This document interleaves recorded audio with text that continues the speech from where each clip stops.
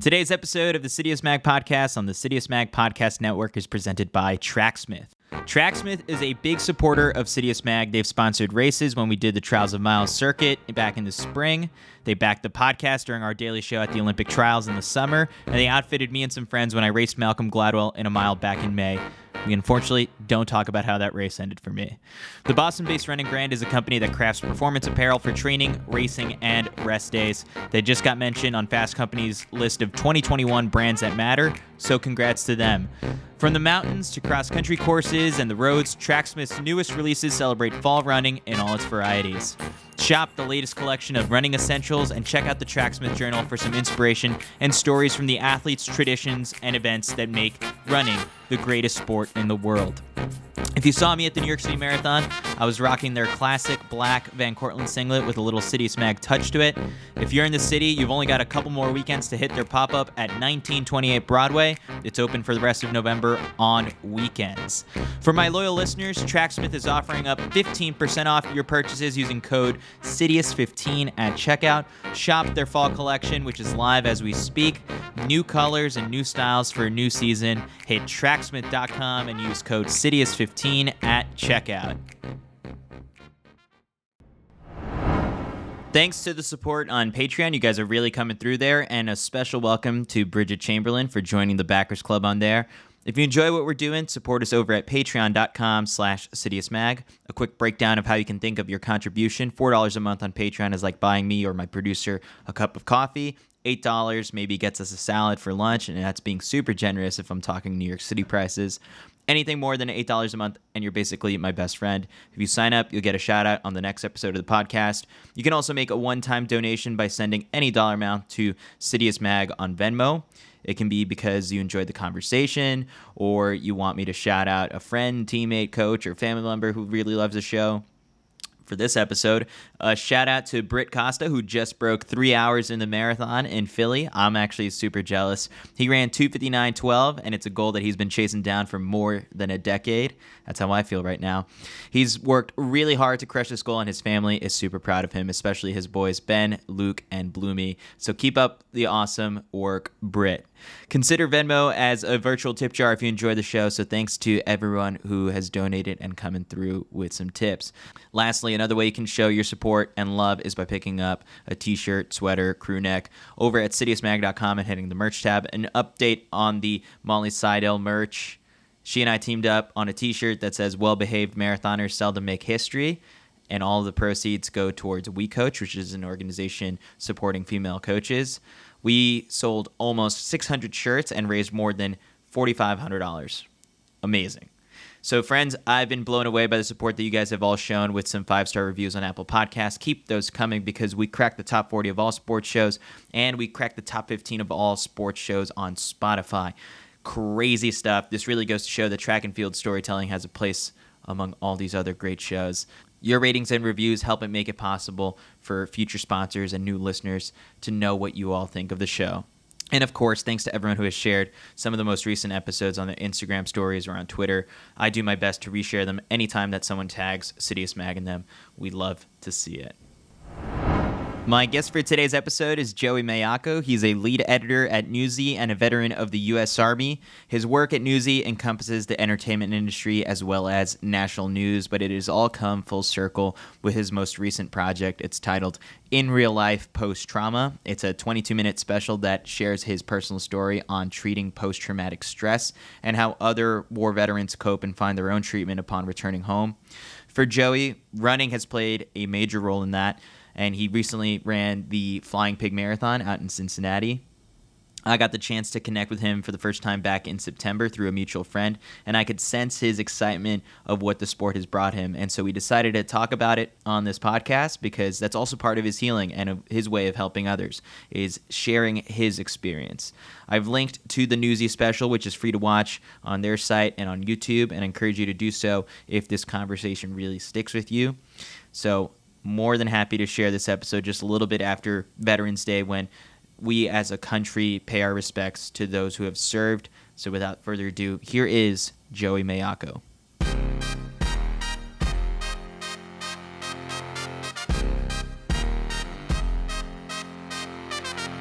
All right, now we welcome on Joey Mayako to the podcast. Just featured in Real Life Post Trauma, a special from Newsy that is available to watch on YouTube right now.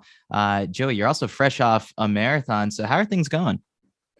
Things are going good. Yeah, the first couple of days, I think it was like 2 weeks ago, like Monday, Tuesday was a little rough. But I actually did a 5K last weekend for DAV, Disabled American Vets. So that was a nice little like precursor to get back into it. So I'll probably start, getting some runs in next week. I've taken about 2 weeks off. Yeah, and it's always nice to get that next race just kind of out of the way, and you got the itch pretty quick. So your third marathon, 3:40 at the Cincinnati Flying Pig Marathon, and you dressed up as Forrest Gump. So take us, I guess, as to what was the reason behind the costume. Well, normally the Flying Pig is in May and it's Mhm. super hot. But this year, because of COVID and they had to push some things back, it was on Halloween.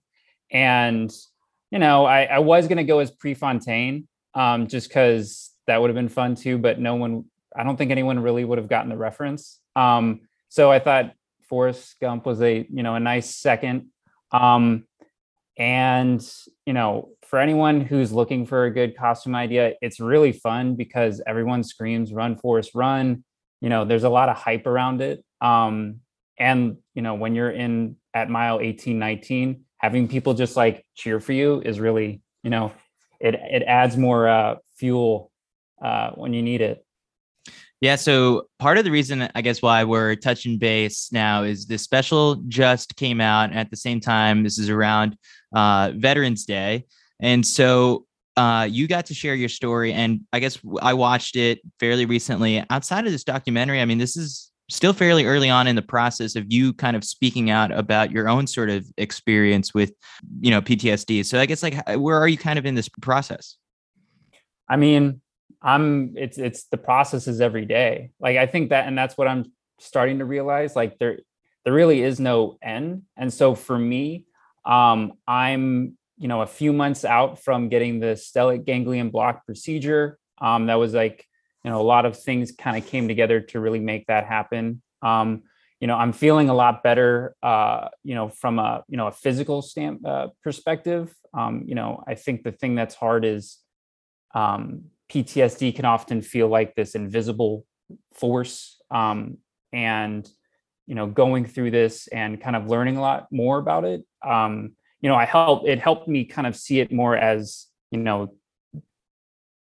there's an injury that can be associated with it. And that injury kind of happens in the brain and it causes, your fight or flight to be elevated.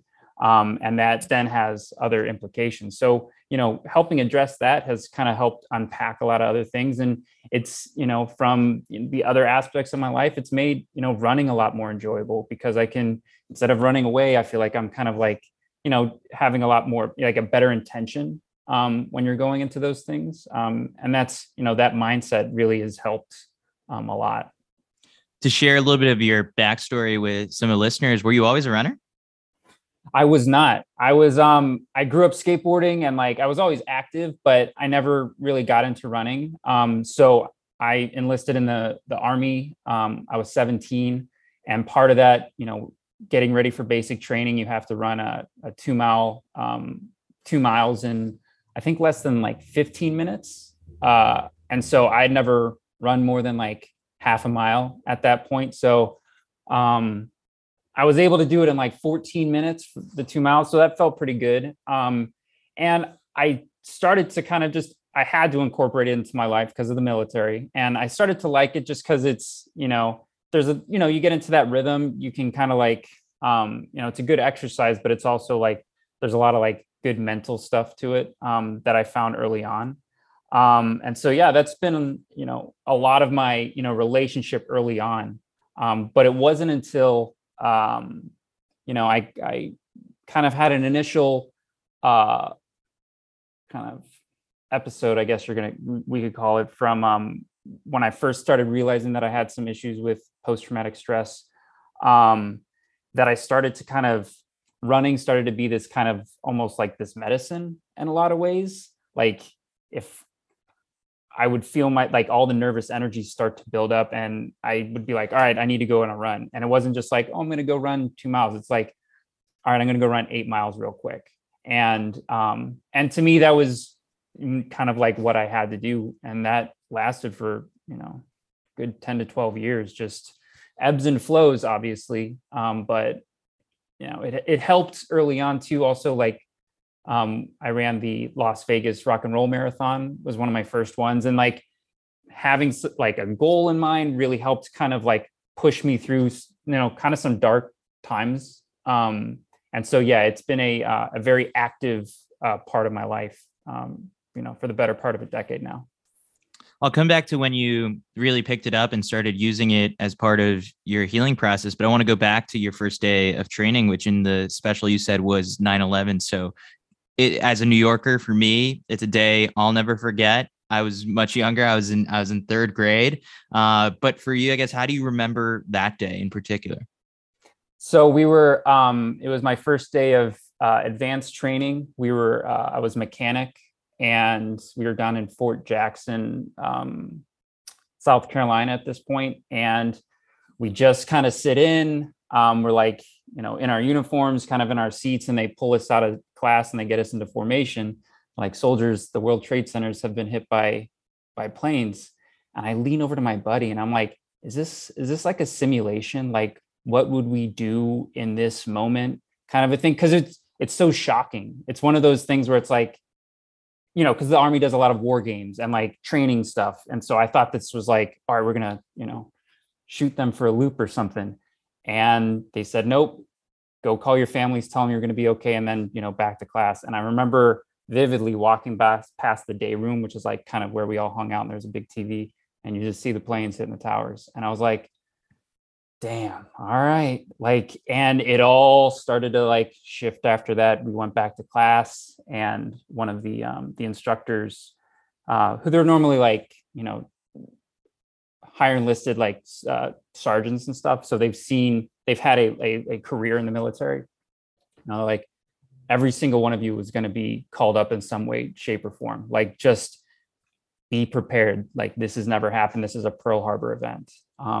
And so it's like the cloud starts to, come up of like the gravity of the decision that you made. And, I signed on the dotted line. It's like, there's no going back at that point. So it was pivotal for everyone. And so that was, it was definitely, never forget that. Right. You go to Afghanistan. What was daily life like there? Because I'm sure it wasn't what you could have imagined when you signed up to do this in the first place. A lot of it, early on wasn't too bad. For me, this was the first time I'd really been out of the country. And part of, we were mechanics. So Bagram at the time was a huge coalition base. And they would, a lot of the vehicles would just come through our motor pool. And we had, a lot of our unit, but then we had like some supplemental people, some like local nationals that were helping out. So it was really my first taste of like, this is the world. This is a lot bigger than, Ohio at the time. And so, early on was, I was trying to take as much in, and just learning like they would have to have the local nationals would come on and kind of work on the base. And I, became friends with some of them just because, you're in these kind of close quarters and you're learning more and more about these people. And, some I think would be a little hostile toward them, but I was at least trying to, be as, courteous, and just, I was really curious. At the time I was 19. So like really fresh and just like bright-eyed, bushy tail.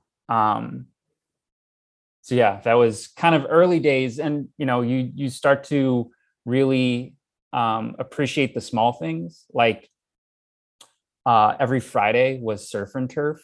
So like you could get a lobster tail and a steak. And I would end up trading my buddy, because I wasn't a big steak guy, especially like the Army steaks could be a little tough. I would trade him my steak for his lobster tail. So I'd have like 2 lobster tails, and then like there was all this pudding. I really like pudding. So like it was little things like that, or like getting mail from people was like always like, you know, you're in this like kind of a, it's kind of a bizarre thing to go into a combat zone. But then yeah, so it was always those little things of trying to like have remnants of home, or like, trying to feel like normal. Hmm. And then you, in the special, you say you came back physically, 10 fingers, 10 toes, just like how you were when you got, when you were sent out there. Physically, all was well. And so in those initial moments when you come back home, you really hadn't given too much thought as to, all right, well, there's the mental side of also coming back and being okay. I hadn't thought about that at all. Like, and towards the end of my, the last month and a half, I went on like 4 or 5 combat missions. So I was like kind of in this like heightened mode, because we're like leaving the base, like the safety of the base, and we're kind of going off there. So I felt lucky. I was like, I made it. Like I did this, and I'm still alive. And I will say the thing that shifted was like, I'm so lucky to be alive. Now I have to like really, go full force into life. And I was in school at the time. So I immediately went from like 12 credit hours to like 18 and 21 credit hours, like just full hog, because I knew I was going to get deployed again. Like they even warned us, like, don't get too comfortable because you're going back. And, that's it's hard to even try to move forward when you know that that's an impending thing. So yeah, when we first got back, and I don't, and I apologize to listeners if I don't quite remember them talking too much about any mental stuff as we're leaving. It was more about, you're transitioning from, from active duty now to this, I was going back to my National Guard status, and, give yourself time, but it barely anything. Mm-hmm. And so I didn't think about it. I just went like, I'm here, I'm alive, like, let's go. I was like, the start of a marathon, like bingo. And like, you're starting to kind of weave through people. And like, that's, it was that was my intention right at that point. What were some of the initial things that you just found much more pleasure and enjoyment in getting to realize that you get to savor in some things? Like it's not surf and turf every Friday, but it's whatever you wanted. And so initially before kind of things take a turn, what were you really enjoying? I was just enjoying that, like, I was able to go after the things I was wanting to do in life, like, and not have to like, so I was in school at the time, I was getting a degree in media. And I was able to really pour myself into that and like have this kind of outlet.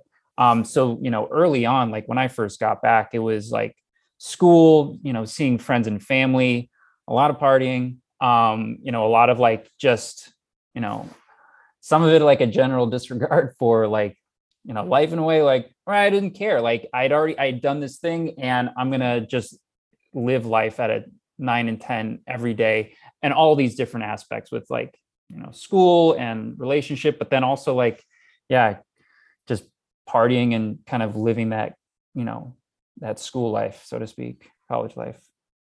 You start working at a TV station, and then really was 18 months later when you start to feel the first effects of post-traumatic stress. So I guess, could you share what it was that really triggered that and where it led?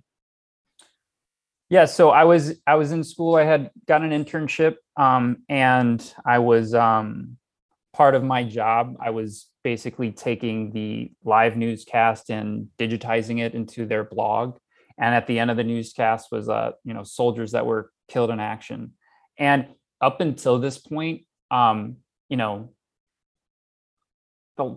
18 months, I knew people were going to overseas, whether it was Iraq or Afghanistan. Like I had friends that were going over. I was trying to be like as focused on my own stuff, so I didn't have to like, kind of think about that, because I left it over there.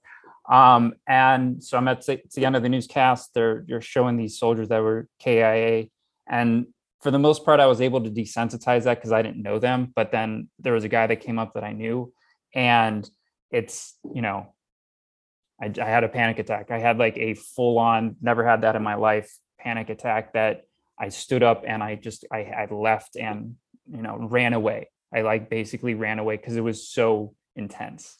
And that was kind of the first part where it was like, something's up. Something isn't feeling right. And that was kind of the start of trying to unpack this. I went to the VA, did about like 4 or 5 therapy sessions. They do what's called prolonged exposure, at least then, because it was still also like, now they have a more fuller suite of like to help people.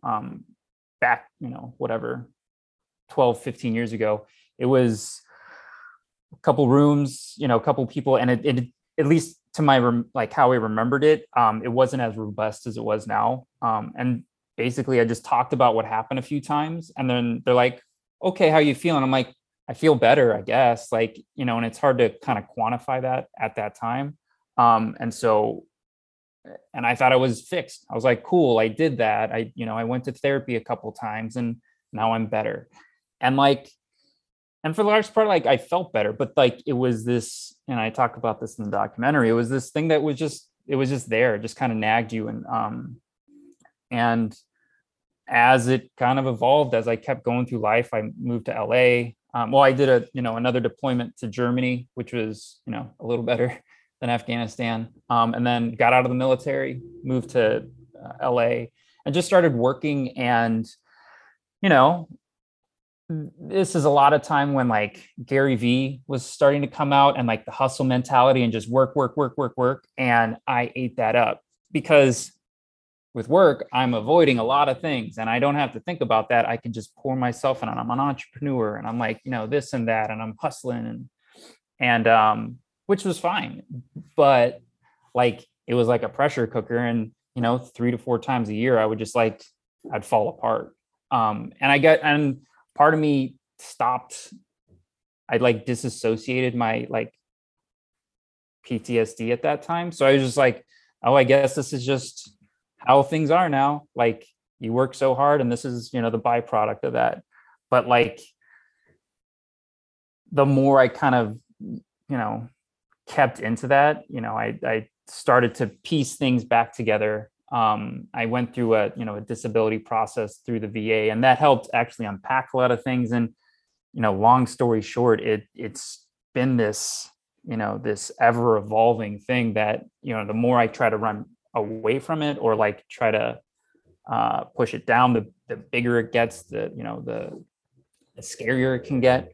And so I, coming out of COVID, coming out of like being under hyper lockdown and, PTSD is so isolating and sometimes there's a lot of comfort in that, but I was just so sick and tired of it that, yeah, it came to the point, like the documentary basically starts at this kind of crossroads that I'm at. Like, I'm either going to start with some antidepressants. I'm going to, or SGB, that sounds cool. Like I can maybe look into that, or I'm going to start doing LSD and shrooms and all of that stuff. Because I know that that's a path that people are talking about, but I was so kind of at that point, and it took a long time to get there. It's not like you wake up and it's like, oh, I feel a certain way, but you're ready to make that step. If that makes sense. Mm-hmm.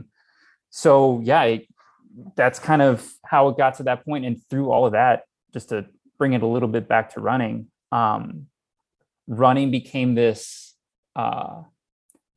focal point for me, especially the last few years. Like I knew I had to really simplify a lot of things.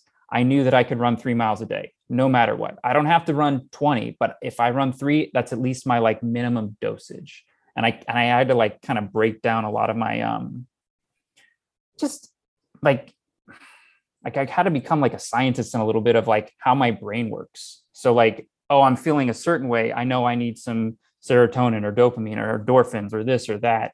And the way to do that is like, all right, I have to meditate right now. Like, see ya. And I'll just go do that for 15 minutes and I'll kind of get my brain reset. Or I need to go for a run. And it became more of a, a manic thing versus like, something to look forward to and enjoy. And that a lot of that is that, that fight or flight mechanism that because when I went over there, the fear of being over there, like that's a natural thing. That's a healthy thing that keeps you alert and alive, and ready to go. But it got stuck at like a 7 instead of, back to, pre-trauma levels, which are, 2, 3, and it takes you a lot more to get, heightened.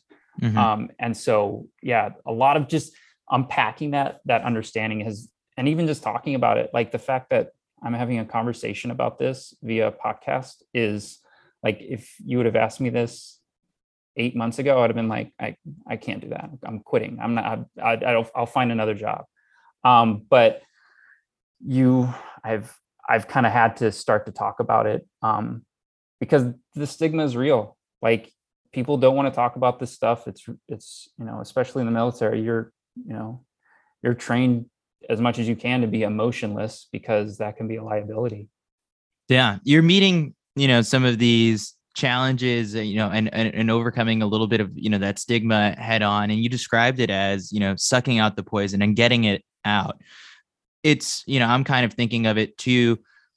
Back a couple months ago, I would have never have guessed, like in April, I had a conversation with a friend of mine, Zach Clark, who was on The Bachelorette, but was like huge into pushing that he works getting people, treatment for addiction and, recovery. And I just thought of it as like, it's a podcast with me and my friend, and he's trying to raise awareness to this foundation and raise money to get people scholarships so that they have access to that health. And, this past weekend running the New York City Marathon, I got to meet some people who got connected to his foundation through, the off chance that they listen to the podcast. And so, now I'm a little bit more aware of sort of a little bit of this platform that I've kind of built out a little bit. And so I'm kind of curious, what is that message you might have for someone who, in the off chance, gets comes across this podcast and listens and has gone through something similar to you, although it's very different case by case, about, sucking out the poison and facing that fear a little bit, and and all of that head on, and talking about it. I think the biggest thing, and we talk about it in the documentary, is just open-mindedness. If you feel like you're stuck in a corner, look to your left, there might be a door. Look to your right, there might be a window. And that's, really what I had to do a few years ago. It was really kind of a dark time. And I had to do as much, accountability for myself. And because you have the tools, what's the saying? You can't lead a horse to water, but you can't make it drink. Mm-hmm. Like, the same goes with this. There's so many resources out there that can help, but at the end of the day, you still need to do the work. You still need to go through that process. The only way through is out, or the only way out is through. And meaning, for years, I was avoiding it. For years, I was putting, all like work or running or this or that as a means to escape it. Where really it's super scary. Are you kidding me? It's terrifying, but leaning into that, it can be freeing in a lot of ways. And it makes other things less scary. It starts to kind of find more of an equilibrium. So yeah, I think it's don't be afraid to kind of look at all the options. Forever, I just thought it was the VA. The VA is the only way to go for treatment for PTSD. That is not the case. There's so many places out there. The VA, I'm not trying to, throw shade on them. Like, they've been very helpful, but the veteran suicide rate is crazy. Like, all the stats around this are so grim that, my hope is that the story can humanize a little bit of kind of what people have to go through, and know that, yeah, you're not alone. There's so many groups out there that are just like, that want to fight for you, to keep going. What is it that maybe pains you, I think, the most? You mentioned like the veteran suicide rate, but nowadays, I like when you hear or come across another news story, article, or you get wind of something that's happened. Like, what is it that really affects you nowadays when it comes to hearing other people's stories?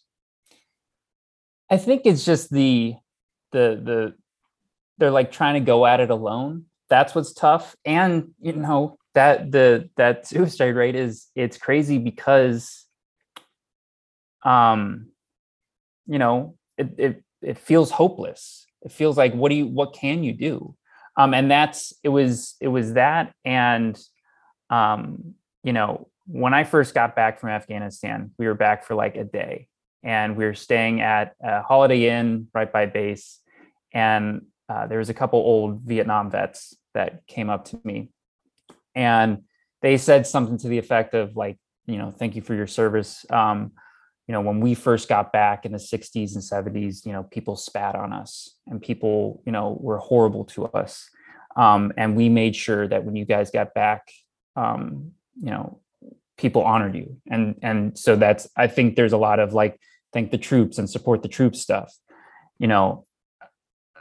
I see a lot of the stuff, the same way that generation of veterans has helped my generation of veterans. There's so much stuff coming out about PTSD, and there's so many, good documentaries and other pieces of media about PTSD, and just more awareness, more like talking about it, more, bucking some of the, that stigma. That, my hope is that that next generation of veterans isn't going to have to deal with it, or if they have to deal with it, they're better equipped to navigate it, because it's a lot easier to, go cave dwelling with a flashlight than just kind of with your hands out trying to figure out what's what. Mm-hmm. So to bring running back into it, you mentioned sort of knowing what your brain and your body needs, and you said at one point that it starts off sometimes with just 3 miles, 5 miles, and you can go longer, 8, 10. When you started off using running as kind of that medication, you weren't training for anything really. So this is just unstructured running. How did you was it a really hard day, required 10 miles out of you? And like, how hard were you pushing your body? Those days was, I think, 5 to 8. It was more like, do I feel it? Or like more like I'm going to run for 45 minutes. Just to get a workout in. And I got bored of that really quickly. And that's when I was like, I'm going to run a marathon. And I was training for the LA City one. I hurt my knee, and my gosh, that setback, I felt like it triggered something in me, because like after that, I've kind of gone full force on a lot of it. So, it's those early days was, I was balancing trying to run as much as I could with like working like, 12, 14 hours a day, just like, manic in a lot of ways. Yeah. And so when you did come across, I guess, like that little injury, was it a little nerve wracking there? Because it's like, if you have this thing that helps you, and then all of a sudden you can't do it, what were you going to do in that, to help yourself? I don't know. Believe me, I don't know. And that thought has come across my brain waves a few times. To be honest, I thank God for running when I'm running. Like, I thank God for my knees and my lungs and the ability for my heart to pump and my brain to work, like, because I know how much it has helped me. And when we were shooting the documentary, and we were shooting those running scenes. We had finished shooting the running scenes, and everyone else was in the car, and I just finished my run, and I ran through Covington, and I was running across the bridge, and I had to wait because there was someone in a wheelchair in front of me, and I had to run slow as I was watching this, person in a wheelchair. I never saw their face. I just, and that moment I felt so, grateful for just at least having the ability to run, because I don't know what would have happened. And I don't want to think about that.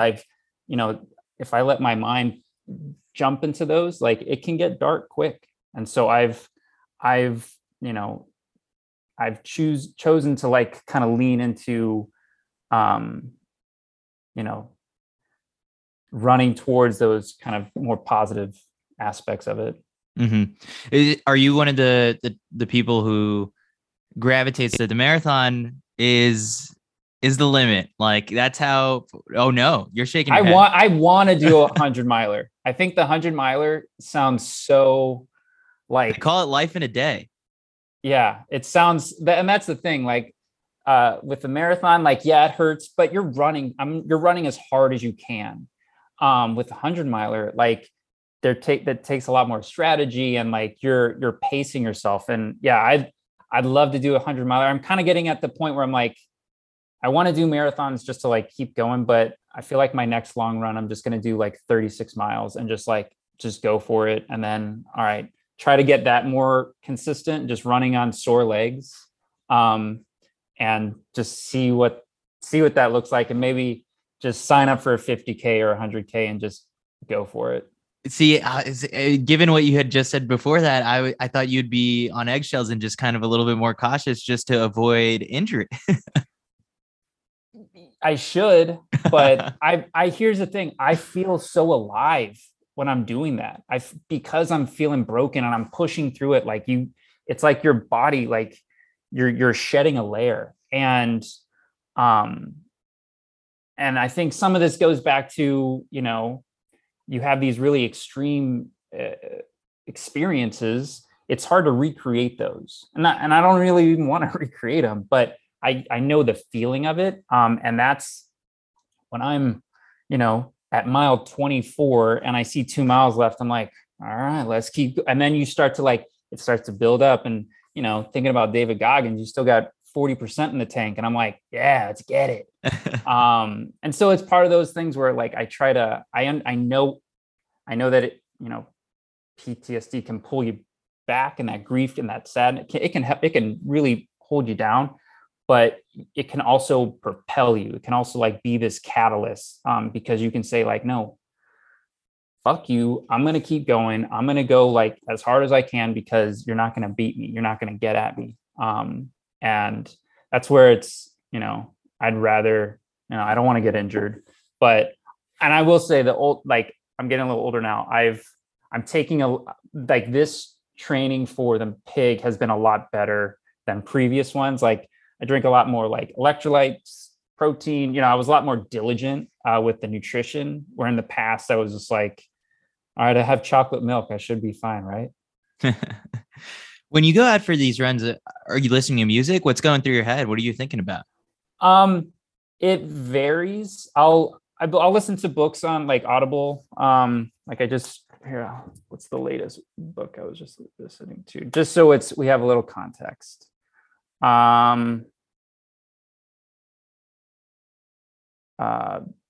Book called Humankind. I like listen to like a lot of like systems thinking books, and like glass half full kind of. Yeah. So those are some books that I'll listen to sometimes, but then I've been listening to like a lot of like 90s punk, like NoFX and old Offspring, just because I was really into that stuff in like high school. And I don't know, for some reason I'm getting tuned back into it. And it gets me super pumped up. Yeah. When you're running these marathons, I mean, you ran your third one. What's the best you've felt? Because I know it can get painful, but there's a joy that comes with it. Whether it's sometimes people would say the best moment was, you know, getting in the starting corral and starting with a bunch of people, or crossing the finish line, and some people embrace the hurt that comes with, you know, hitting that wall at 21 or 22. What have been the best moments for you in these races? And are you trying to push yourself to continue getting faster? Or is it just sort of savoring in, you know, the experience? I'll answer that one first. I'd love to crack 3:30. 3:30 is my goal. I know I'll never qualify for Boston, but I could age into it. So yeah.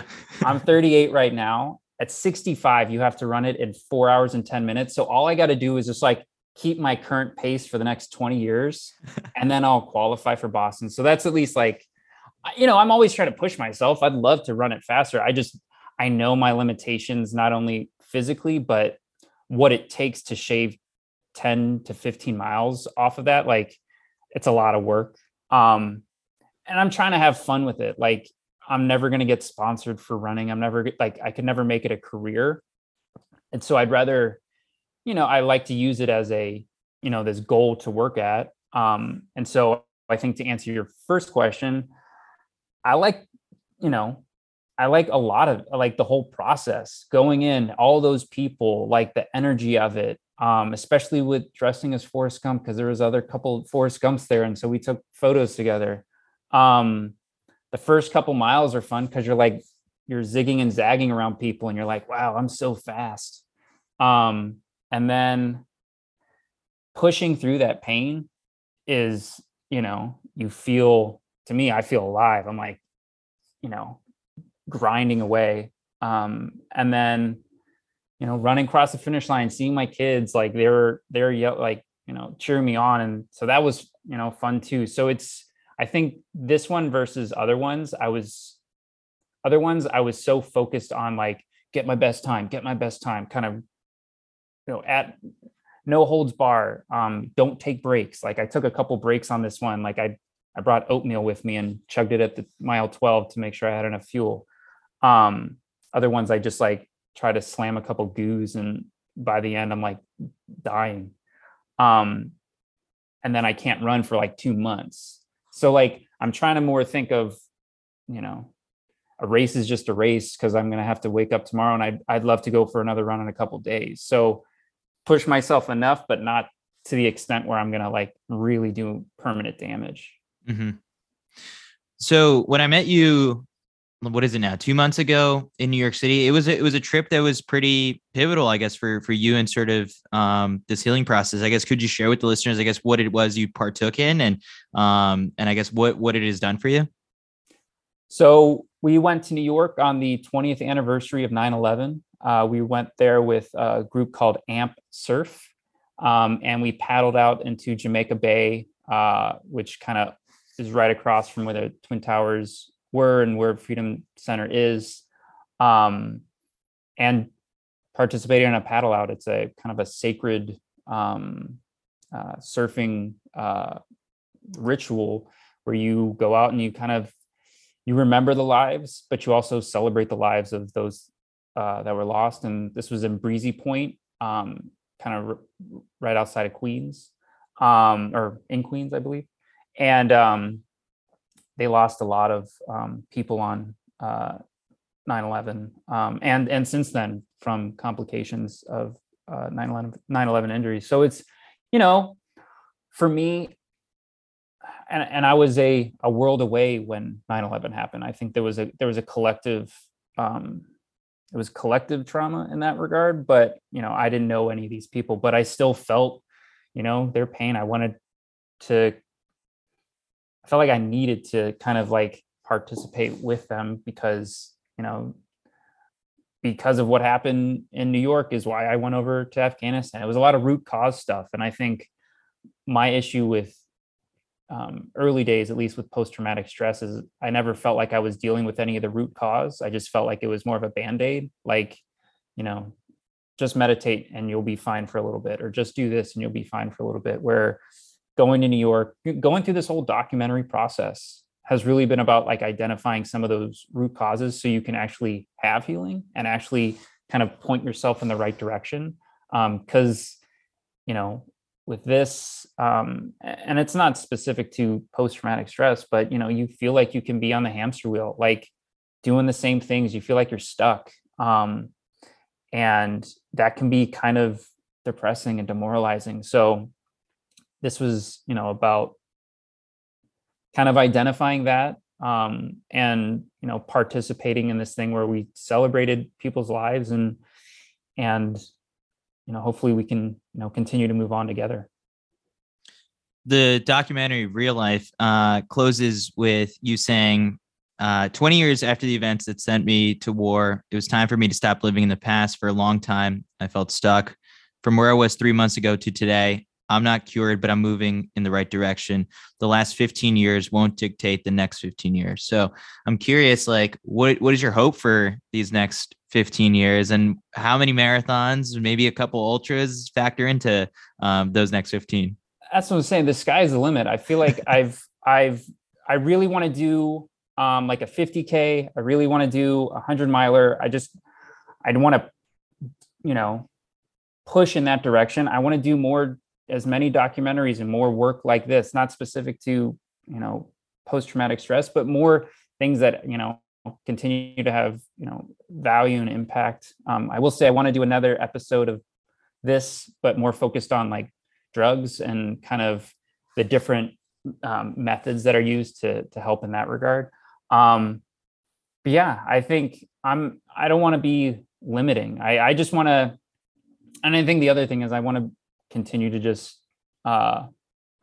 enjoy and be present. I think sometimes putting out big goals like that can also be like overwhelming. So I know I'm probably going to do the pig again next year. Back in the spring, right? Yeah, it's in the spring. But we'll see. Maybe I'll put a 50K on the docket, or a 100K, 100-miler, 250. Who knows? But yeah, that'd be wild. All right. So final questions that I ask every guest. I've got two for you here. One is, if you go on a run anywhere in the world with anyone from history, they don't have to be a real person, they don't have to be a runner, assuming they could hold a nice little conversational pace with you, where would the run take place and who would it be with? I'd probably do like Hawaii, like the Nepali coastline or something, with David Goggins. I don't know. I feel like he's a real person. Like maybe he's listening to this and he's like, oh, I want to do that. But I don't know. His book has been really kind of helped me a lot. And just that mentality of having like a really strong mental approach, I think has just been, it's been really beneficial. Remind me again, have you done the Goggins? No. Maybe that's the next thing I should do. I feel like I'm working up to that. I'm not as hard as some of those people. I did it back in April, but I will say it was, I think, the most pampered version of it, with me and a couple friends at a hotel, and like getting, other friends from New York City to come out and do it. So I believe in you. I think you actually with 3 marathons under your belt, you've got what it takes for sure to get it done. So maybe that's something for next year, in the fall or something for you. Yeah, that'd be cool. Final question I've got has nothing to do with running. You get 25 shots from half court on a full-size basketball court. If you make one, you win $25 million. But if you don't make any of the shots, you go to jail for 25 years. Would you attempt the shots? No. I'm with you. Yeah. No. I don't think 25 million is my price of freedom. No. And even when I get 25 million, then what? Like, I don't know. Yeah. No, thank you. That sounds, you're gambling with way too much right there. Definitely. So Joey, the documentary is real life post-trauma. People can watch it on Newsy's YouTube channel, but if they want to reach out to you, get in contact with you, where else can they find you? Yeah, just so at Joey Miyako on Instagram, I guess is probably the best bet. I'll say I'm not great at social, admittedly. So if I don't hit you back, know that I'm trying my best. All right, will do. So Joey, thank you so much for doing this. I appreciate you taking the time. Yeah, thanks, Chris. I appreciate it. The Citius Mag Podcast is a production of the Citius Mag Podcast Network. It is produced and edited by Mike Zerzolo. Did you enjoy this episode enough to dish out a couple bucks? Support Citius Mag by pledging any dollar amount over on patreon.com/CitiusMag to join our loyal legion of backers who keep this show going strong. If you're on your phone right now, you can also open up the Venmo app and hit us with a one-time donation to @CitiusMag. We've also got merch over on CitiusMag.com. Any way you can show your support goes a long way. Thanks for listening. I've been your host, Chris Chavez, wishing you some happy and healthy running. Legs are feeling good. See you next time.